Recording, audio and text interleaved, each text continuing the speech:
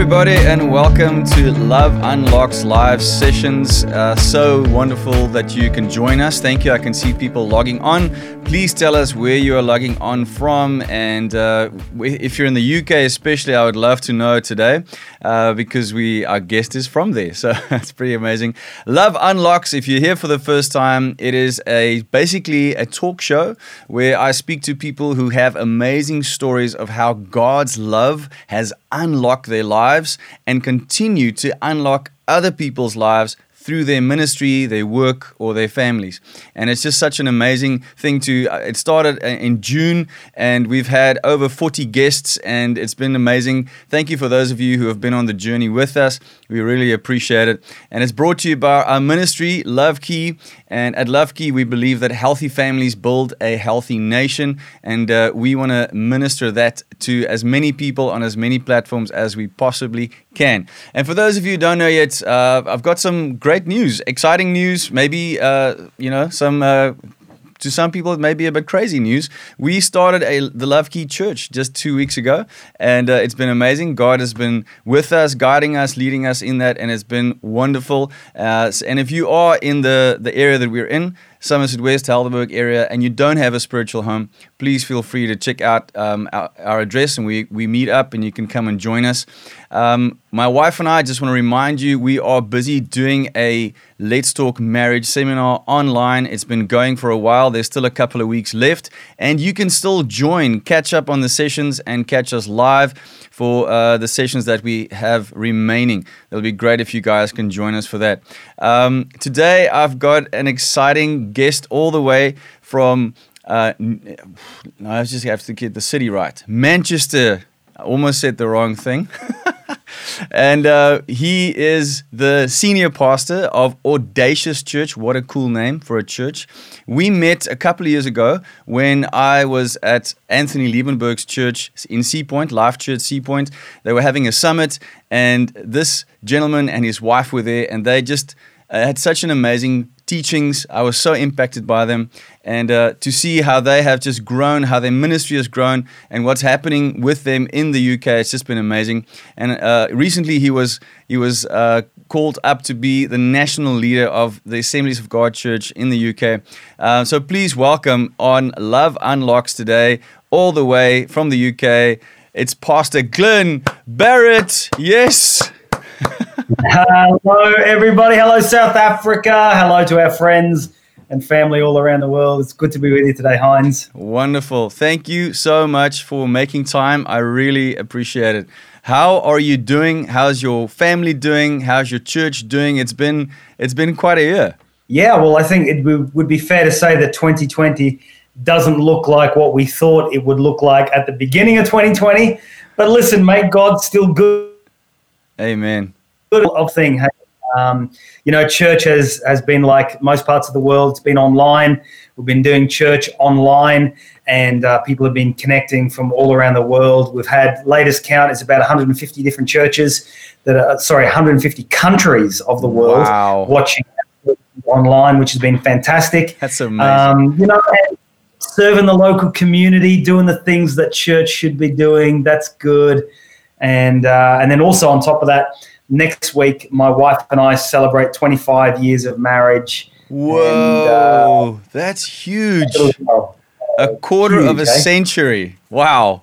Well, congratulations. I still don't know mine, honestly, mate. I've got no idea what she's talking about half the time.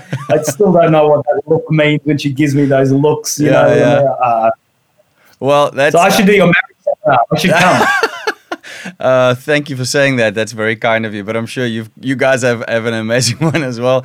But that's why someone said that the Bible says to men, love your wives. It doesn't say understand your wives. Just love them. So I'm going to use that. That's good. That's for free. Yeah, thank you. I stole it from somewhere, but you can give me the credit if you want to. What an amazing opportunity to chat to you. I really appreciate it. We've got people dialing in from all over the place. Port Elizabeth, Polokwane, Johannesburg. We've got V from Ribble Valley, Lancashire. That's amazing. Hi, V. That's so cool. Yeah, so we got a few people logging in. It's so great. Thank you so much for being with us today. Brother, I value marriage, I value family, and it's so great to hear you guys are coming up to 25 years. That's amazing. Please tell us the story of how you and your wife met, and how long was it between meeting and you popping the question? I always love to hear those stories. Well, I'm English born, Manchester boy by birth. Family moved to Australia when I was 2. When I was 15, my family moved back to Manchester. My dad was a pastor.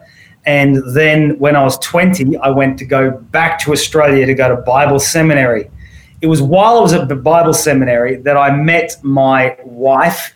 We were actually picking tomatoes in a tomato patch. No way. That's how I got to know her. I was saving money to pay for my Bible college fees. And I went to my Bible college first year. At the end of my first year, Sophie then came to do her first year as well. So I was a second year, she was a first year. We actually weren't together, boyfriend, girlfriend at all. We knew each other. We were friends. I was actually, Heinz, dating a girl, and Sophie was dating the girl's brother. No so the way. Were friends, wow. And we were together, etc., etc. And through the course of events, towards the end of my second year of Bible college, Sophie and I started dating, and then we got married about a year later. So at the end of our third year of Bible college, my third year of Bible college, and then we moved straight to England to be youth pastors in Yorkshire. So from first meeting her to marrying her was around 3 years. Okay, wow. And did you fall in love, or were you like, I have a girlfriend, so not going there, but then eventually something changed? What changed and when in that process? Well, Sophie is Latin American. Her family are South American. So obviously they're incredibly passionate. She's very wide, my wife, and has been known to house a few opinions as well. And so the thing that I really loved about Soph, in getting to know her, was just the fact that we could have some very good conversations on things. And she was very happy to disagree with me on things as well, so we had some very robust conversations and debate. Obviously, you've just seen the picture. She is beautiful. Oh yeah. What had happened in terms of our relationships was the relationship, the girlfriend that I had at the time, we ended up obviously not carrying on, and Sophie and I would spend more time together, and she became my greatest friend. Sure. And obviously I was attracted to her without a doubt, but she became my best friend, and just couldn't imagine not seeing her every day and doing life together. And we just had so much fun together, lots of laughter, lots of conversation, lots of debate. She would argue, I would listen, and really passionate when she starts speaking in Spanish as well. So that's so cool. I love it. That's so cool that you have that. There's the passion, the attraction, but also connecting in your mind and having that challenge. I think that's awesome. It keeps things alive. Definitely. Yeah, it does. That's so cool. When you think of Soph, she's Sophia, but everyone calls her Sophie, right? That's what I'm picking up. Yeah. Okay. Sophia, Soph. I mean, whatever works. All right. What is the first word that comes to mind when you think of her? Wise. She's incredibly smart. Okay. She's incredibly well researched, and so the reason I say her name actually Sophia is Greek. It means wisdom, and she's just a very, very, very smart person. Sure. She's lots of fun. There's lots of laughter. She is quite self-effacing. People laugh with her and laugh at her, but little do they realize that behind the whole thing, there is absolute genius. And so she's a very smart person. The whole coronavirus that's caught everybody by surprise, my wife was well-researched, well-read, pretty learned on the subject even before it hit our nation. And even in terms of responding to social issues in society, she is my go-to person in the sense of we have very robust conversations about things even before we roll out any vision, practice, programs and the life of our church. So she's incredibly smart. That's amazing. Yeah, and she's an incredible communicator as well. I remember being so impacted by the way she taught at Life Church, and again at was it Liberty Church in Joburg when I saw you guys again. Just amazing. Yeah. And you guys have two beautiful kids, Georgia and Jaden. They are. I don't know how recent that photo is, but please give us the word that comes up for each of them as well and why. So, that photo was taken about 5 months ago in lockdown. Okay. And just a socially distant shot from one of the photographers in our church who came to do some family shots. There it is right there. The one on the left was actually February this year. And listen, when I think about Georgia, the word that comes to mind is just sweet. She is just the sweetest person in the world. You know, when I think of my son, the word soft-hearted comes to mind. You know, he likes football. He's a proper English young man in that sense. Soccer, you know, he's really passionate about it. Loves it. My daughter loves people, but she has a sweet heart, and he has a soft heart. And they're two things that we really value in our children so much. So when people meet them, that's usually the response that we get from adults at a later point about our children. So, they're awesome. I love it. My daughter's 20, my son's 17, both of them single. So if there's any rich parents out there and you're interested in being with a man and God's children, then let me know. Contact me via Hines. Sign up now. marrymychild.com. Oh my goodness, that's amazing. You've been to South Africa quite a few times, just from what I know, but I'm sure there's been many more times. What do you, when you talk about your experiences here, when you see people back in the UK or wherever you travel and they haven't been here, what do you say to them about South Africa? What stands out for you? I say to people, you have to go. Yes. I mean, my wife and I were actually planning to bring the kids for this new year, actually, post-Christmas, and we were going to come and spend 2 weeks down in the Camps Bay area of, around from Cape Town, around from where you are, really. Yeah. And that, I mean, South Africa is fantastic. Several things come to mind. Firstly, the people. I love the people, the Rainbow Nation. Yeah. You know, you get effectively all the nations of the world gathered in South Africa. You know, so many cultures, so many languages, and I'm super aware as well that I spend the majority of my time in the church world, Christian world, in South Africa. And so there's a certain part of South Africa that I see that comes along with that. But everything I've experienced is wonderful. The scenery of the country is just stunning. Everything from Table Mountain all the way through to your different safari parks. The long drives that we've done in South Africa, you know, is quite stunning. And of course, the food, the amount of different types of food and things, it truly is an amazing thing. We actually really love South Africa.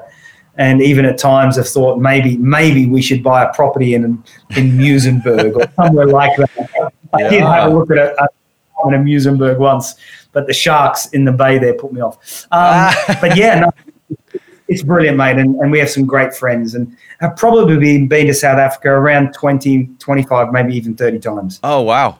Sure. That's amazing. Yeah. All right, so I'm just thinking now quickly, you've sorry, I'm a little bit back to where you come from, where you lived for a long part of your life. You were born in the UK, but you lived in Australia for a very long time. What do you consider to be your nationality? Or how many passports do you have? Well, it depends on who's playing at the time. Okay. So if we're talking cricket, I'm England. Okay. England. Yeah. If it comes to rugby, I'm Wales because my mum and dad were Welsh. Okay. But I think Australian. I sound Australian. You know, so I guess a lot of my perspective comes from living in a big country called Australia, like South Africa. Yeah. Big houses, big cars, big road. Everything's just big. The sky's big, you know, which space. In terms of experience, space. Being in England, you know, our cars are smaller, the houses are smaller, the roads are smaller. And I do think that in some part that does condition the way you view things. So, Of course. yeah, I have two passports, Australia and Great Britain. Okay, great. And I mean, you mentioned two sports, but I know there's one sport that is very close to your heart. And you know, when you're not talking about Jesus, you're talking about a specific team. Yeah, please share. Please share with us. You've got the mic. You know, just who should people scream for at the football matches? Well, listen, let me just put it out there. Manchester United have a devil on their shirts, and Manchester City do not. So if you want to worship the devil, there you go. Support Manchester United. But if you truly want to be a follower of Jesus, support Manchester City. There you go. I am a Manchester City fan. I have season tickets for the club there and go as much as I possibly can every season. And have been a lifelong Man City fan, actually. Being Manchester born, raised in Australia, my dad actually supported Manchester City. So even before Manchester City were the team that they are, winning titles and trophies and stuff, I was following them when nobody had really ever heard of them. So, yeah. Okay. And what team do you support? What about you when it comes to English soccer? Who would it be? I am completely out of that boat. I did not grow up with it. I know nothing about it. I remember shortly after I won Idols here in South Africa, I was on a sports show to promote a single, and I was supposed to go on for 5 minutes, promote the single, and get off set, but they kept me there. And I remember they were talking about football, or in South Africa, soccer. You know, I know we're not supposed to say that, but and then at one point I was sitting like this, looking up at the roof, at the ceiling, and they caught me on camera being like completely spaced out, not interested in this at all. It was not a good moment. So yeah, I wish I could passionately talk with you about football, but I just, it's not a thing for me. So, but I love rugby. I watch that. I follow that. Big fan there. But yeah, since we're on embarrassing moments, can you please share one with us from your vast travels around the world and many stages? Gosh, Heinz, there are so many. I think when you live on stage, you also die on stage. And you can. Great stories and bad stories. Listen, probably one of the worst was I was speaking at a major convention in Northern Ireland, just outside Belfast. The front row was the theological who's who in the Christian zoo. I mean, it was an amazing lineup of individuals, theologians, academics on the front row. And I was doing all the evening sessions over 5-6 nights, and the other academics and theologians were doing the morning sessions.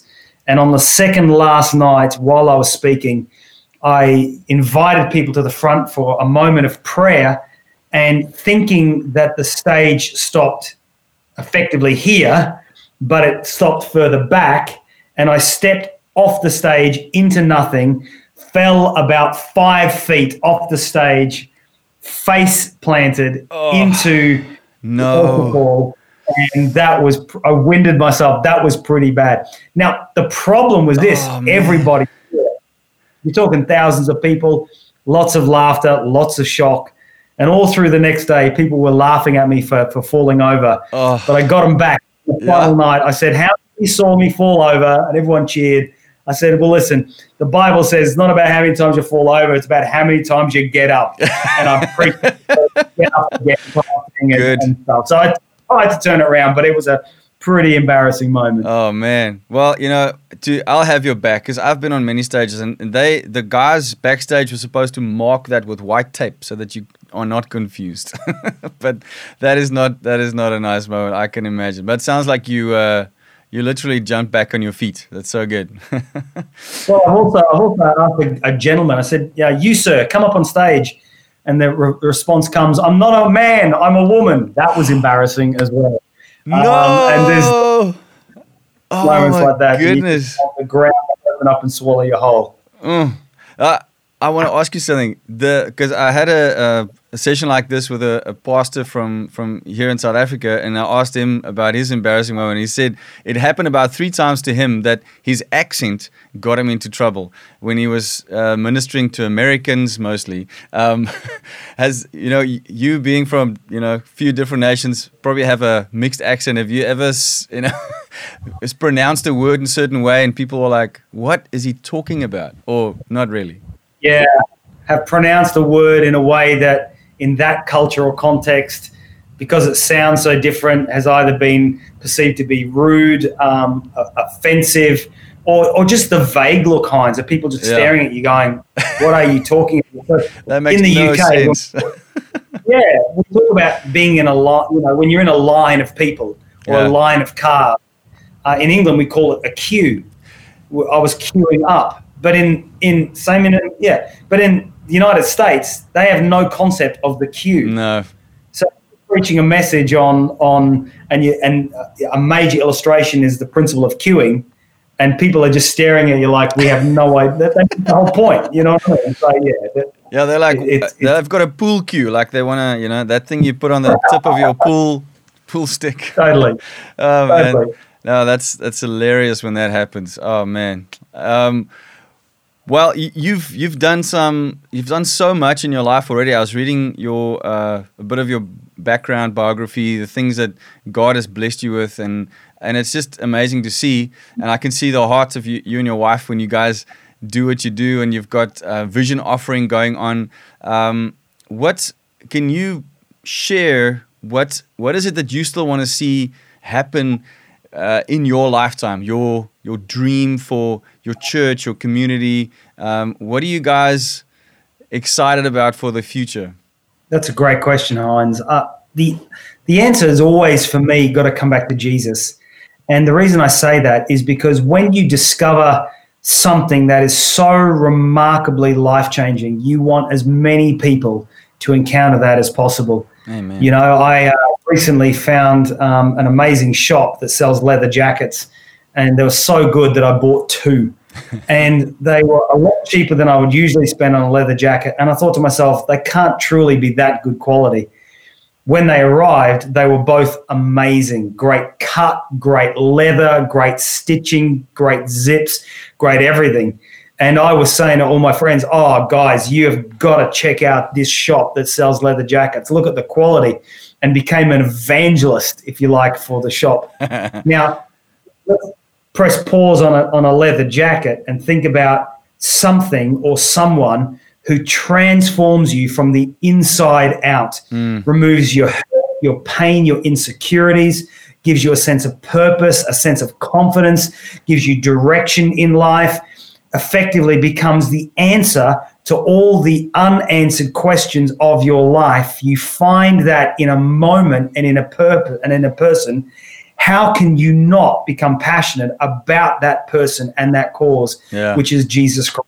So I live in a city of nearly 3 million people, the majority of which don't know Jesus Christ as their Lord and Savior.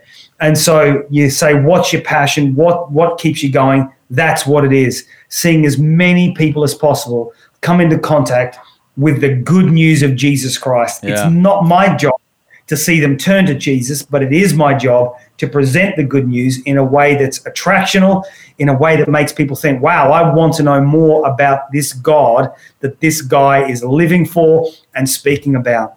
So when it comes to our church, we're really committed to that cause. Our vision statement is to be a church that stops the traffic, numerically so large that we create traffic jams. And the reason I say that is because when cricket's in session, there's traffic jams. But on a Sunday, when churches are in session, there's no traffic jams. Sure. So what does it look like to see so many people come to faith in God? For me, it looks like traffic jams on a Sunday. So that keeps us going. That keeps us getting up. That keeps us motivated. It keeps us, serving our community with hot meals and accommodation and the 300 plus families that we're currently pastoring across our city who are living with cancer. And we provide all the pastoral care for those families and everything we do in between. It's really all about seeing people understand just how magnificent Jesus is. That's amazing. Please, I would love for you to share the big point of these Love Unlock sessions is for people to hear how God has unlocked your life. You know, we've been saying the word lockdown so many times, you know, and you guys recently had lockdown again on a whole new level. And I think it's important to talk about the stuff that unlocks. And the best thing is, like you say, is when you meet Jesus, the way His love unlocks your life. I know you grew up in a Christian home with parents that were ministers as well, but please share with us how did you come to know Jesus personally, and what were some landmark moments for you after that conversion experience that just led you deeper into your relationship, into your calling that you're now walking in? Yeah. I think growing up in church, growing up in a Christian family is both a good thing and a challenging thing, because you can begin to take for granted, you know, the stuff that your parents taught you about, the things that you were raised in. We tend to take for granted the things that are familiar to us, don't we? It reached a point when I was only 12 years of age, actually, that I'd recognized that it seemed to me that we Christians were more known for what we couldn't do than what we could do. And it felt really incongruent with Scripture, because the Bible says, Galatians 5, for example, in the Bible, it was for freedom that Christ has come to set you free. In John chapter 10, verse 10, Jesus said, come that you might have life and have life to the full. And I realized that at the age of 12, what I had was religious rules and an understanding of those rules, but really missed out on the essence of the freedom that comes in life in Christ. So I got together with just a handful of friends, 12, 13-year-old boys from our youth group. I was 12, and I said, guys, listen, we all know God because of who our parents are. Do you want to maybe pray and see whether or not He's really there? He's really real. Wow. Because I don't know you, I don't want the rule stuff.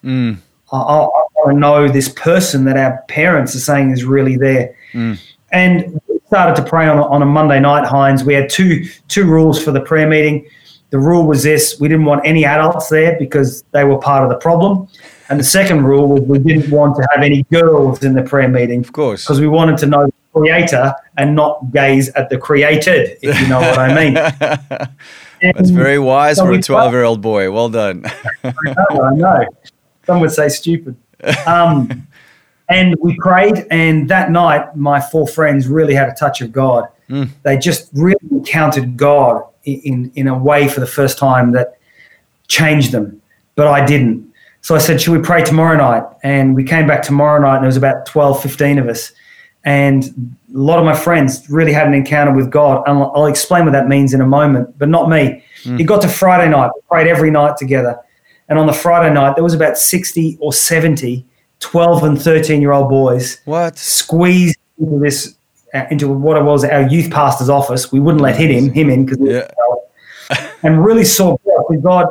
And I prayed to God. I said, God, if you're really real, I really need to see you. I really need to know you. And all I can say, Heinz, is I just had a moment where deep within I had an awakening, an understanding of God, of His love for me, and also at that moment had an encounter with the third person of the Trinity, the Holy Spirit, God the Father, God the Son, God the Holy Spirit. I had an encounter with the Holy Spirit that changed me in a moment. And I can really say that in that moment I was saved. I'd become a Christian. I'd encountered God that changed my outlook on life forever. In that moment, I knew that one day I would be a preacher. One day I would be a pastor, that this was the trajectory that my life was really going on from that point. And the clear moments from that age of being a 12-year-old to now being 48 has really looked like me going to altar calls, going to the front of a church service at the end of a meeting and saying to God, God, here I am. My life is yours. Everything and anything you want me to do, I will do for you. I surrender my life to your will. And those have been the key moments on the journey from being a 12-year-old boy to being a man in his late 40s, right now 48. They have been the clear moments that have helped me to navigate the journey stay true to that path. I resign as CEO of my world. You are the CEO of my world. I trust you, and I want to be obedient to your voice in my world. Sure. That's amazing. It's amazing for me to hear that even as a 12-year-old, you had natural leadership abilities, to call a bunch of 12, 13-year-old boys together and for them to actually rock up and then bring more people the next night. That's amazing. The thing is, it didn't feel like leadership. It just felt like friendship. Okay. It felt like me not knowing how to pray on my own. Yeah. I don't know, how am I going to fill an hour? How am I going to fill an hour and a half? I don't know. Probably the best way is to have a group of friends come and pray at the same time. So that's kind of what it was. But yeah, I guess it was embryonic leadership starting to grow. Absolutely. And I mean, that's how it is when someone has a gift on their life. They don't even necessarily realize that they have that gift. When you ask certain people, how do you do that? They're like, I just do it. and maybe it was something like that. And now, you're I think it's like over 500 churches in the UK that it's under the Assemblies of God. And I mean, that's just amazing. And from what I can see, it looks like the friendship leadership, servant leadership is still at the heart of who you are. And that's what it seems to me like, right? Yeah. Awesome. Servant leadership is the definition. In leadership circles, they would call it transformational leadership. But, in theology, we would definitely call it servant leadership. The servant lifestyle, the servant leadership style of Jesus has got to be really the way I think we model our leadership. Yeah, sure. I remember listening to you at Liberty Church in Joburg about also a part of your story and how you guys started a church or a youth ministry or something, and you and your friend got together. One week you would preach and he would get saved, and another week he would preach, you would get, and the other way around. And you started saying we should get some more people here. And then you did something quite interesting. You went to nightclubs, right? And please tell us a little bit of what happened there.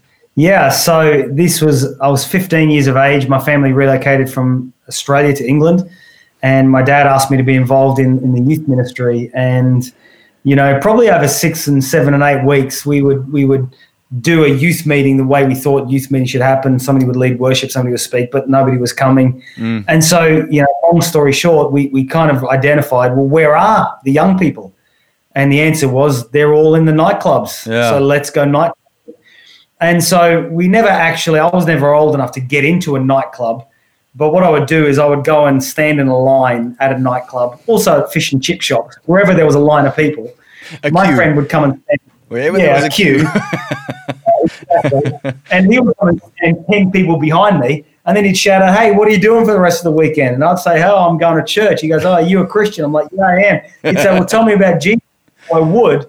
So we would have a conversation together that just happened to be in a line of people with 5 people in between us who had to eavesdrop, who ended up asking questions. Yeah. And it was because people were out partying, looking to fill the void, and they ended up meeting some teenagers in some lines who were talking about Jesus. And it was quite amazing, actually, how open people were then, and still even today, how people are open to God, especially with COVID-19 knocking on all our doors. I remember hearing that story the first time and thinking that is actually such a clever, but in a way, obvious way of evangelism, it's and doing it in a conversation style with your friend. So you're not forcing anybody, so some people have conversations in lines loudly all the time, to do that. I just thought that is so clever. I love it. Sorry. Yeah, sorry. It's things like, being in a restaurant with your family or your friends who are Christians and before you eat your meal, praying. Come on, guys, let's hold out and pray. Yeah. It's weird. It's uncomfortable, but it's amazing how many people eavesdrop, how many people listen. Yeah. Little things, like casual conversations. Evangelism is not a program. No. It's being okay with people knowing that Jesus. Not being ashamed. Yeah, it's so good. Yeah. So from being a 15-year-old evangelizing at nightclubs to starting a church with your wife, please tell us a little bit about that journey, and also why the name Audacious Church. So I went back to Australia at 20, went to Bible college, married my wife, moved to England to be youth pastors. And we were youth pastors in Yorkshire in a place called Sheffield for about 12 years. And during that time, I was with two friends, one of them who's just in the office next door here still. And one night I was praying with them and I said, Lord, help us to be audacious in our steps. Sure. And it just felt like God sat on that moment. I paused, I opened one eye, I looked at them, I said, that's it, isn't it? And they went, we're called to be audacious. And they went, and then I said, what's it mean? And they went, I don't know really. So it's a great word. It means bold, daring, dangerous, fearless, unrestrained by convention, challenge assumptions, to be free-spirited, to be original. And so really out of that, we birthed a camp and a conference, youth conference, that ended up over the next sort of 5 and 6 years growing to become a church in the city of my birth. So if I take you back to Australia when I was in my second year of Bible college, I really felt God impress on my heart 3 things. Those 3 things were, you'll move back to England, you'll plant a church, and one day you'll lead Assemblies of God in Great Britain. All of those 3 things, none of them I wanted to do. Oh, wow. And yet I wrote a prayer journal that night. And at the end of my prayer journal, I wrote, is it God or me? And then 3 days later at a conference, a pastor, pulled me out of the crowd. He said, you're wondering, is something God or you? God says it's him and it's going to come to pass. And so part of birthing Audacious as a church really came out of God answering or fulfilling that which he'd set in motion in my heart as a young man in my second year of Bible college. So Manchester, why Manchester? It's a place of my birth. It's my people. I love the city. I love the football club. Why Audacious? It felt like a God moment in prayer. And launching church seemed like a natural step on the journey, and launched with 90 people. Over 6 weeks, went down to 50 people, and then bottomed out at 50 and then started to grow from there. So, and that was 13 years ago. Wow, that's incredible. So I recently launched a church with my wife, and we're still a bit overwhelmed but excited about what God wants to do. And so for me and for any other pastors, leaders starting out or having done this for a while, but there's some stuff they think they might be missing. What advice would you have for people planting a church, launching a church in these times, at this time? I think there's things that are always relevant, but maybe now even more so. I think for any pastor, especially at one starting out, there's 2 things of many that are important, and that is clarity of vision and clarity of culture. So vision, if I define it as a clear image of a preferable future, the big question for anybody starting church, anyone starting a business. Sorry, can you say that again? That was such a good definition. A clear vision. Clear image of a preferable future. Wow, I need to write that down. Clear image of a preferable future. And it's really based on the whole idea that when you close your eyes, what do you see in that future moment? So for me, it's a church that stops the traffic, creating traffic jams. That's the clear picture. Now, what goes alongside of that is so many people going to church because so many people have come to faith, et cetera, et cetera, et cetera. So I think it's so important that in anything we do, we have clarity of vision. What do you see? We see it time and time again. And I think our ability to be able to articulate what we see in a soundbite, a church that stops the traffic, for example, means that anybody in our church can now say the same thing and see the same thing, and they know exactly what we mean. It's large, it's increasing, it's impactful, it's influential, and all of those things. So clarity of vision. But I think the second thing that we all need is clarity of culture. Culture is the way we do things. Culture is the way we speak. It's the way we think. It's the way we act. Culture is what we do, and it's also what we don't do. So therefore, for us 13 years ago, because we already had a conference called Audacious, then we had a leadership culture, a worship culture, a lifestyle culture that accompanied that, which meant that we were able to then launch a church.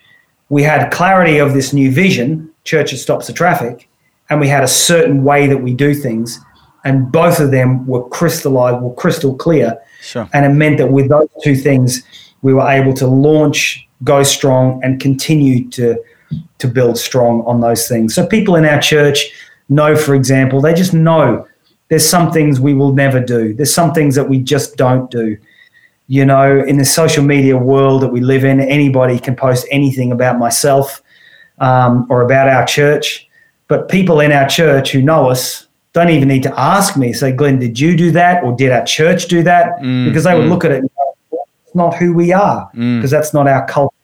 So we're honorable, we're generous, we're enthusiastic, you know, we're entrepreneurial. We have these 11 culture points that really define who we are as a church. And if anybody's interested, if you just go on audaciouschurch.com, then all of our information's there. You go to the About section and you can see about our vision, our values, and our culture in that area. So good. Oh, man, I love it. Thank you. That is very helpful. I like to learn from other leaders who have gone before and you know, done big things and walked in what God has for them. There's always so much you can learn from that. So thank you. I really appreciate that. I do have a follow-up question on that, because the word culture can be positive and it can be negative, because I think some people who grow up in a religious environment, that was their culture. They had a church culture that was religious and may not have been life-giving. How do you, when you start something new, how do we make sure that the culture we create is a culture based on the scriptures, and we don't fall back into a trap of we do it this way because, you know, this is the way we do it? What do you guys have in place, or how do you keep that from happening, if I can put it that way? Well, I'm actually currently doing some research on culture, and this is my textbook at the moment. Awesome. And I'm doing a master's degree in leadership, and that's what we're currently studying. We're actually talking a lot about culture, understanding other cultures and things like that. I think to answer your question, that, you know, the Bible says that we're to be in the world but not of the world, and that's a really important thing. Yeah. I think the problem with some churches, they're not in the world to be of any good to the world. They're of a completely different world. What I mean by that is that by being in the world, we have to understand the times, understand the seasons. We have to understand the nuances of the culture within which we live and be aware of those things, but also hold to the clarity that the Bible gives on many things. For example, the Bible speaks about certain issues regarding love, regarding sex, regarding gender, regarding marriage, regarding the purpose, relationship, way we should do them. And I think that in the world that we live in, I don't know how things are in South Africa, but very much in the UK, it's very, there's a lot of wokeness, and wokeness is the enemy of awakeness, I think, at times. Yeah, definitely. And I think we've just got to keep reading our Bible and understand that the Bible is not always culturally relevant to the seasons and the times of what are taking place. But we do have to hold fast to what the Bible says, but deliver it in a way that Jesus did. The Bible says he was anointed with the oil of joy and that he came in grace and truth. So what would it look like for us to be joyful, not angry and militant, not on social media as Christians telling the world off, telling the government off, but be joyful? What would it look like for us to show grace to people in society, to people in the world who don't know the God of the Bible and understand what the Bible says? Yeah. And what does it look like for us to have joy, grace, and hold that tension with truth?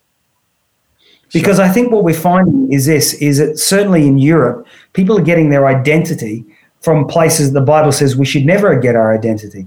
So the Bible doesn't tell that we should get our identity from our gender, from our sexual orientation, from our pay packet, from our education, from the language we speak, from the color of our skin. The Bible says that we should get our identity solely in Jesus Christ. Amen. Know who we are in Jesus. That, therefore, becomes irreducible minimum. We don't shift from that. But everything else becomes a conversation. Yeah. We're able to point people to the truth of Scripture but we do it with grace and joy. And I think being able to hold to that enables us to hold the tensions of wokeness, a woke world, where the Bible actually teaches things that are very contrary to this cancel culture that we live in. Yeah. And I think clarity of thought on that is really important. So as pastors, as leaders, as Christians, we need to be having that dialogue as much as we can with learned individuals, not just people who have experience. Yeah. I'm less interested in somebody's experience and how they define that experience. I want to sit with learned intellectual people to have robust conversations on why these things are such a problem in society, and therefore how can we navigate the tensions. Sure, that's amazing. How far are you into that master's degree? I'm in year 3. I'm coming to the end of my 3rd year. Wow. And I have about another 7 months. So I have 2 weeks left on this module, and then I have another module launching in February. So I'm about to have a nice 8-week vacation, which is Wonderful. good from Yeah, well, good luck with that, and may it be just everything you want it to be. That's amazing. We have a few more minutes. Can I ask you a few more questions? Is that okay? Yeah, for sure. All right. Okay, I do want to get into some specific things, but before I do that, I remember seeing you do or referring to a conversation you had with an atheist, and you did a drawing and try to just explain to them that it's not that simple to say that there can be no God. For those who are watching and listening that may not have heard that before, can you please do that? Because it's very helpful. Get a pen. I think it's very helpful. Yeah, please. I should have told you. Yeah. My father taught me this as a child, really, to help me answer the questions where atheists say there is no God. So there's a big difference between atheist and agnostic. An atheist said there is no God, God doesn't exist. An agnostic just chooses not to believe in God, but is open to the possibility. So what my dad did is this. He taught me this, that if I draw a circle, can you see that? Yeah. If I draw a circle and that circle represents knowledge, everything that could ever be known about any subject sits in that circle. And you say to an atheist, how much of everything that could ever be known do you know about? And so maybe the atheist could be incredibly intelligent, very learned.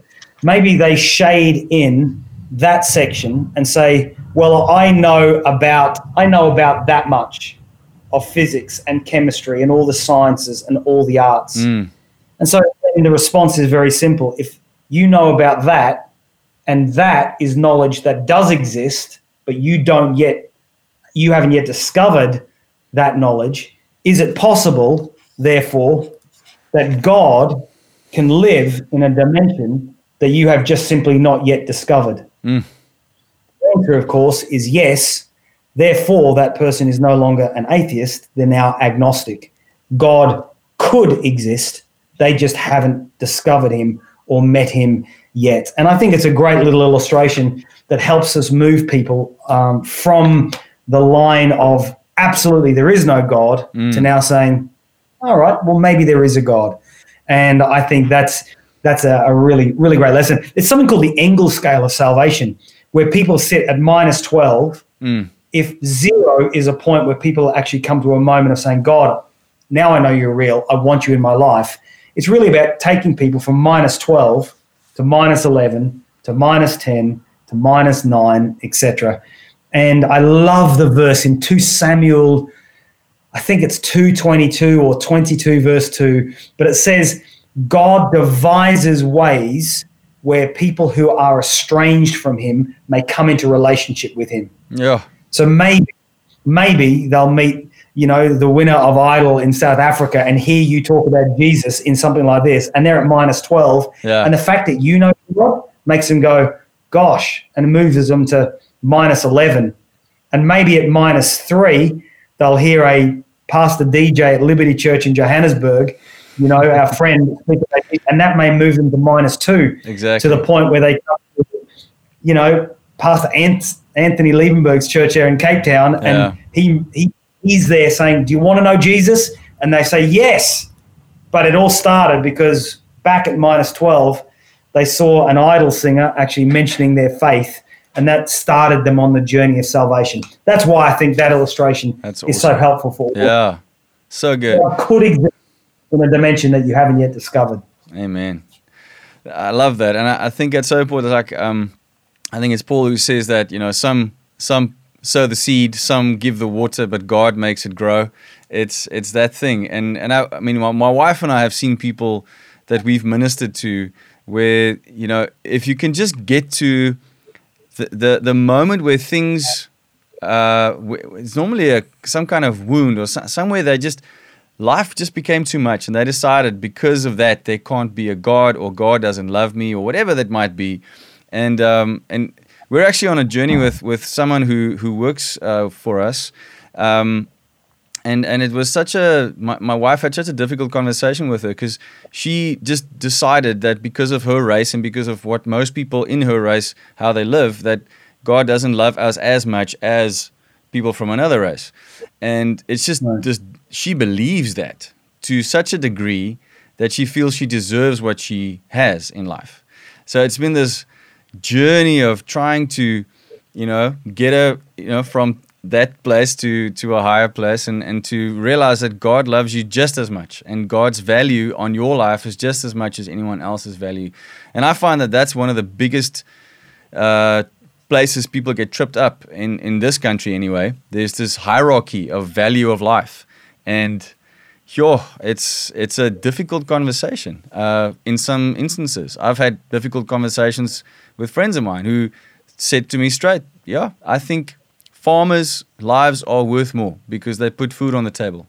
And then I would have to go like, okay, so Psalm 139 is only up to a point, you know, you can use for all people, but not all people are equal. Anyway, it's interesting. And I think there's a lot of stuff like that is in culture that we need to shift from earthly culture to heavenly culture. And those are the conversations that I think you're referring to.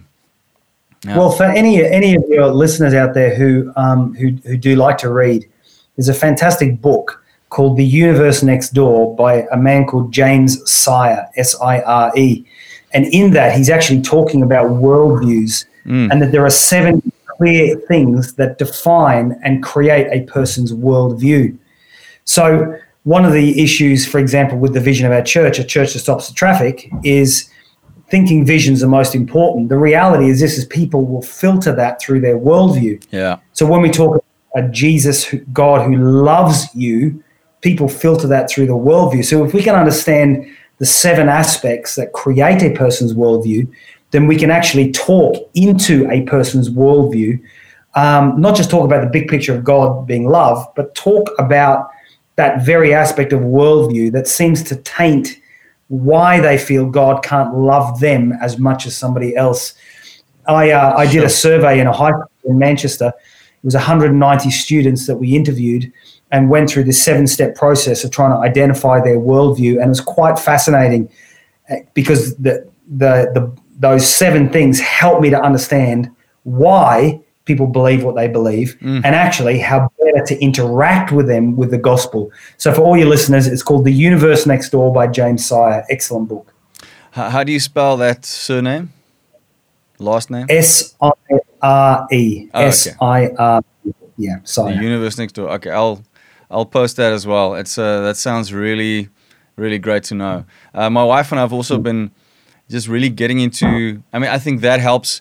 Then you when you start looking at people's backgrounds, where they come from, what was their home situation, and then when you get into personality types and love languages, and all these things start playing a role in how you communicate Jesus to someone, it's amazing how, and also the Holy Spirit leads you to know in this moment with this person, you know, these things are important. This way, sometimes I've sat in conversations where, you know, yes, you have to be as wise as a serpent, as gentle as a dove, and you just give the love, truth, but, you know, with a lot of love. And then there are moments where I feel God said, okay, you need to be, this one needs a bit more of a nudge. And then you put, and then that was exactly what they needed. And it's amazing to to be aware of these things. I love how you always learning and growing, and that inspires me. And I want to learn and know as much as possible for the reason of getting more people into heaven. Amen. So that's sure.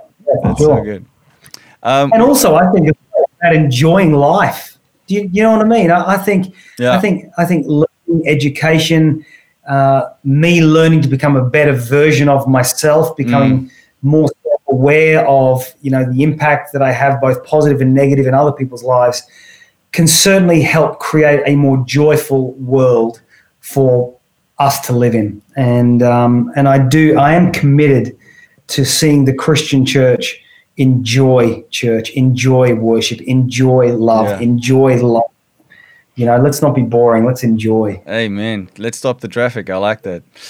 Come on now. Brother, we're almost out of time. Can you, I would love for you to finish off with a message to the church of South Africa, of the UK, the church, of how should we navigate this time we're in? And then if you can end with a prayer for those who maybe realize today that they want to move up a notch closer to salvation or to salvation, and just pray for those who are listening. And then I will end off with a prayer as well. Yeah, perfect. Well, listen, I don't know how coronavirus has impacted all of you who are listening to this, either live or a later cast of this. But, one of the things that I recognize is that lockdown tends to put people into survival mode. I think backgrounds can create survival mode. If we come from poverty, if we come from lower education, if we come from a hard work mindset and we work hard but don't maybe get much return for that, it can create a survival mode in us. Certainly in the church around the world, I think about the United Kingdom, about Europe, there are many pastors and leaders and Christians who've gone into survival mode. Yeah. Schools have closed, parents have had to teach their children at home. It's survival mode. We're wearing masks in different parts of the world. We're in survival mode. And the trouble with survival mode is that it robs our ability to be able to dream. And my encouragement to everybody right now is to dream again. Learn, dream again. Sure. We're recording this at the beginning of December. We're coming into the Christmas season, and the nativity story is about dreams coming to pass. It's about dreams that were conveyed in the old part of the Bible coming to fruition with the birth of Jesus Christ. When we read the nativity story in Matthew chapter 1, the first gospel in the New Testament, on several occasions, it says the Lord appeared in a dream. The angel appeared in a dream to Joseph. And so we have dreaming that begins to take place there. There are dreams all through the Bible. And every single one of us, in our natural DNA, we are hardwired to dream. Yeah. They say that on average, we dream between 6 and 10 dreams a night. We may not be cognizant of that. We may not remember them, but every single one of us dream at least 6 to 10 times a night. And, I remember going back to primary school where I was often told off for daydreaming. But the thing about children and dreaming and daydreaming is that when children dream, they dream with no limitations. Children start games off. Let's pretend we're in a rocket. Let's pretend we're flying a plane. Yeah. Let's pretend I'm a doctor. Let's pretend, we're living on Mars. There's no limitations. And I wonder what happened. At what stage did we as adults start to place limitations on our dreams? I ask you this question. What would it look like to dream without limitations? Yeah.